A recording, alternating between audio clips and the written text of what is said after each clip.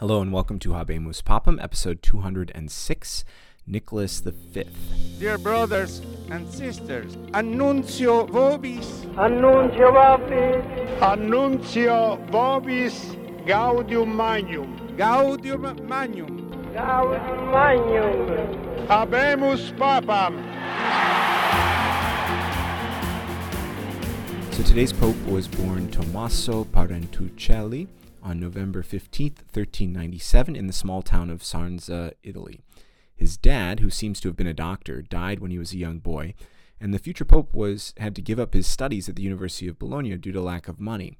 Paying his way through school by serving as a tutor in Florence, Tommaso became acquainted with the burgeoning movement of the Renaissance, which was centered there in Florence. He finally raised enough money to complete his studies in theology, and he was ordained a priest and taken into the service of the Bishop of Bologna, who was a Carthusian monk named Cardinal Niccolo Albergati. When his bishop was named a cardinal, Father Tommaso accompanied him to the papal court. Now, during this time, he gained a reputation both for honesty and piety, and for a love of learning, and especially a deep love of books. During the Council of Florence, his knowledge proved helpful and caused him to attract the attention of Pope Eugene IV, who would eventually name him the Bishop of Bologna when his patron died. He was sent by the Pope on diplomatic missions to Germany, which resulted in his being named a cardinal in December of 1446. All this happened in just 3 years, going from an obscure priest to cardinal, and then at the end of those 3 years, Pope. In 1447, Pope Eugene IV died, and Cardinal Tommaso entered the conclave as no one's choice for the Pope. He was close to the Holy Father. He had given the Holy Father the anointing of the sick before he died, and he had preached a powerful homily at his funeral that some said seemed more like that of an angel than that of a man. But nevertheless, he wasn't a real potential successor. He was the least experienced, the least qualified in terms of time of service, and he was certainly not from a powerful Roman family. He was a good man, and he was intelligent, and he was widely respected. The conclave met at the church of Santa Maria sopra Minerva, and despite the threatening forces of Alfonso of Naples and Aragon, who had been fighting with Eugene IV, the conclave proceeded unimpaired. Cardinal Prospero Colonna, the frontrunner in the conclave and one of the powerful Colonna family, was only 2 votes away from being named pope, but he couldn't quite get those last 2 votes. Other prominent churchmen were considered until finally, on the 3rd ballot out of nowhere, Cardinal Tommaso Parentuccelli received the required majority. It so surprised everyone that when one of the cardinals was asked on leaving the conclave if the cardinals had picked a pope, he responded, "No, the pope has been chosen by God, not by the cardinals." He took the name Nicholas V after his patron, the great and holy Cardinal Niccolo Albergati. Now, the first thing on Nicholas's plate was the resolution of the conflict between the renegade Council of Basel and its anti-pope Felix V. Just before his death, Eugene IV had concluded an agreement with the new Holy Roman Emperor Frederick III, which basically cut any support Felix V had politically. This was followed up with a concordance signed in Vienna, which regularized, for the most part, the relationships between the emperor and the papacy. Everyone was tired of schism. We had the Great Western Schism, now we got this smaller schism, and most of the people of Basel, where the council was meeting, were really tired of it. And so when the Council of Basel decided to leave the town, the people rejoiced. Eventually, Felix himself submitted to the Pope and was appointed a cardinal and a papal legate of his home in Savoy. The Council of Basel, now in neighboring Lucerne, was brought to elect Pope Nicholas Pope again, and then it dissolved itself and ended the conflict completely.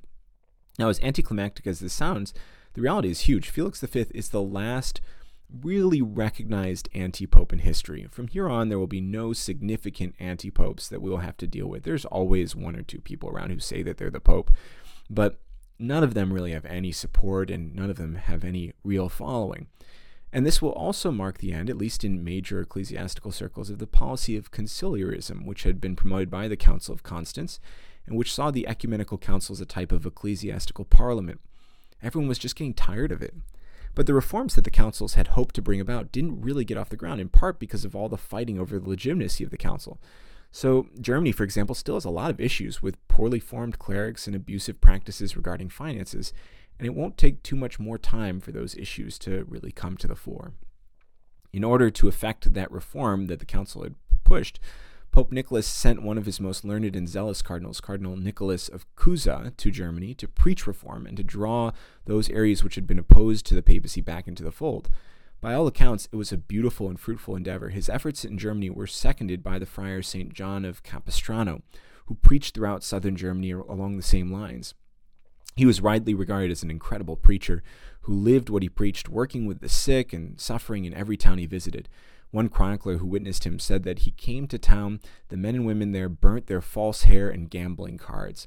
Apparently, after preaching in Eastern Germany and Poland, thousands of young men signed up to be Franciscans almost immediately after his homilies. Now, Pope Nicholas, back in Rome, was preparing for the Jubilee year in 1450, which was a huge to-do in a Rome now free from schism and with the Pope back home where he belonged. The prolonged time spent in Avignon had effectively depopulated Rome, and wolves were known to be in the city itself.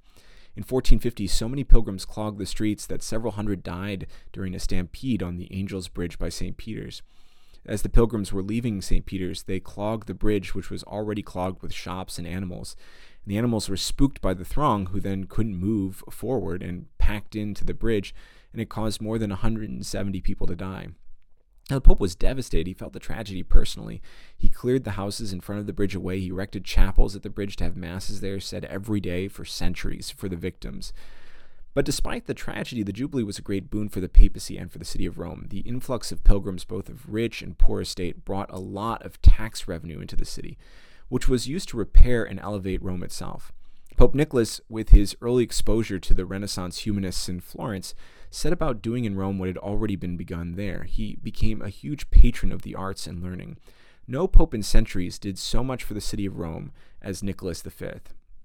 He built the beginnings of the current apostolic palace at the Vatican and the Vatican museums. He restored countless buildings in Rome. He brought the best architects in, painters and scholars, to transform Rome into a true Renaissance city. He was a tremendous collector of books, as I mentioned earlier, and he sent scholars around the world to bring back key works for the history of faith. Famously, he set a reward of 5,000 ducats to anyone who could find him an original copy of St. Matthew's Gospel written in Hebrew. He hired scholars to translate the Bible from the original Greek and Hebrew, and his goal was for the Vatican to become an open source of learning, where anyone would have access to his library and be able to learn more about the faith. He so loved books, having been a librarian as a young man when he was also a tutor and a calligrapher, that he kept the rarest and his most favorite books in his own bedroom. Now, the great papal historian Ludwig Pastor relates that one chronicler wrote about Pope Nicholas.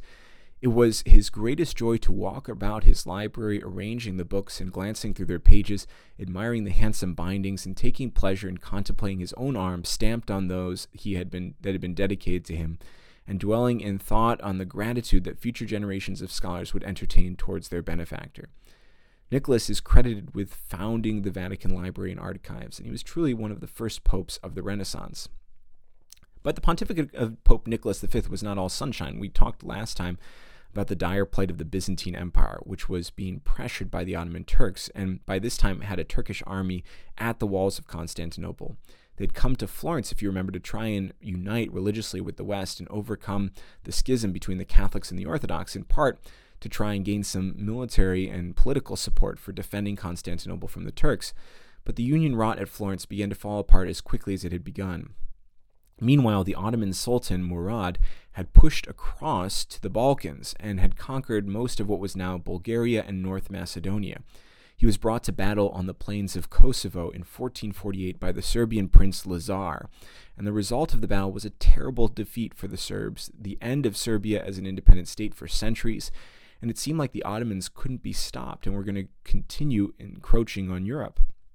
When Pope Nicholas heard about the Battle of Kosovo, he began to work at once to strengthen the Christian states in the Balkans, working especially with a Hungarian captain named John Hunyadi. He worked to bring the King of Bosnia back into the Catholic fold and support him as well diplomatically. But with the breakdown of the relationship with the Byzantines, who reneged on their promised union at Florence, it seemed like the city of Constantinople itself was doomed. In 1453, the Ottoman armies had surrounded Constantinople, and despite the prompting of the Pope, Western navies and forces were loath to help. Faced with a massive artillery barrage, the city fell on May 29, 1453. The true last of the Roman emperors, Constantine XI, hung himself as the Ottomans entered the city, and the Cardinal Isidore of Kiev, who had been sent to Constantinople to support the city, was sold into slavery.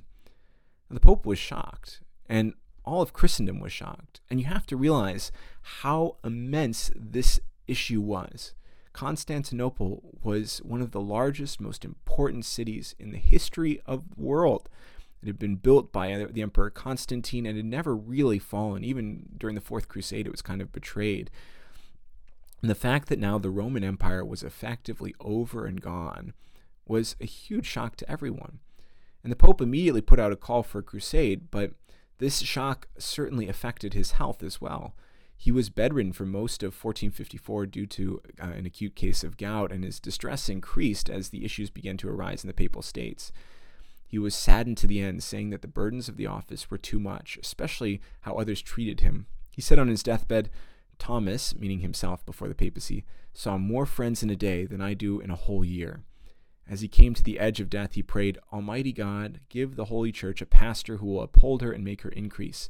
I also beseech you," speaking to his friends around him, "and admonish you as urgently as I can to be mindful of me in your prayers to the Most High." Then after giving everyone a blessing and looking at the crucifix, he died. He was buried in St. Peter's Basilica, and he was succeeded by Pope Callistus III, and we will talk about him next time. Thank you for listening to Habemus Papam. You can check out the rest of the Catholic Link podcast and all our back archives at catholiclink.org, or you can find us on Apple Podcast or Spotify. Thank you, and God bless you.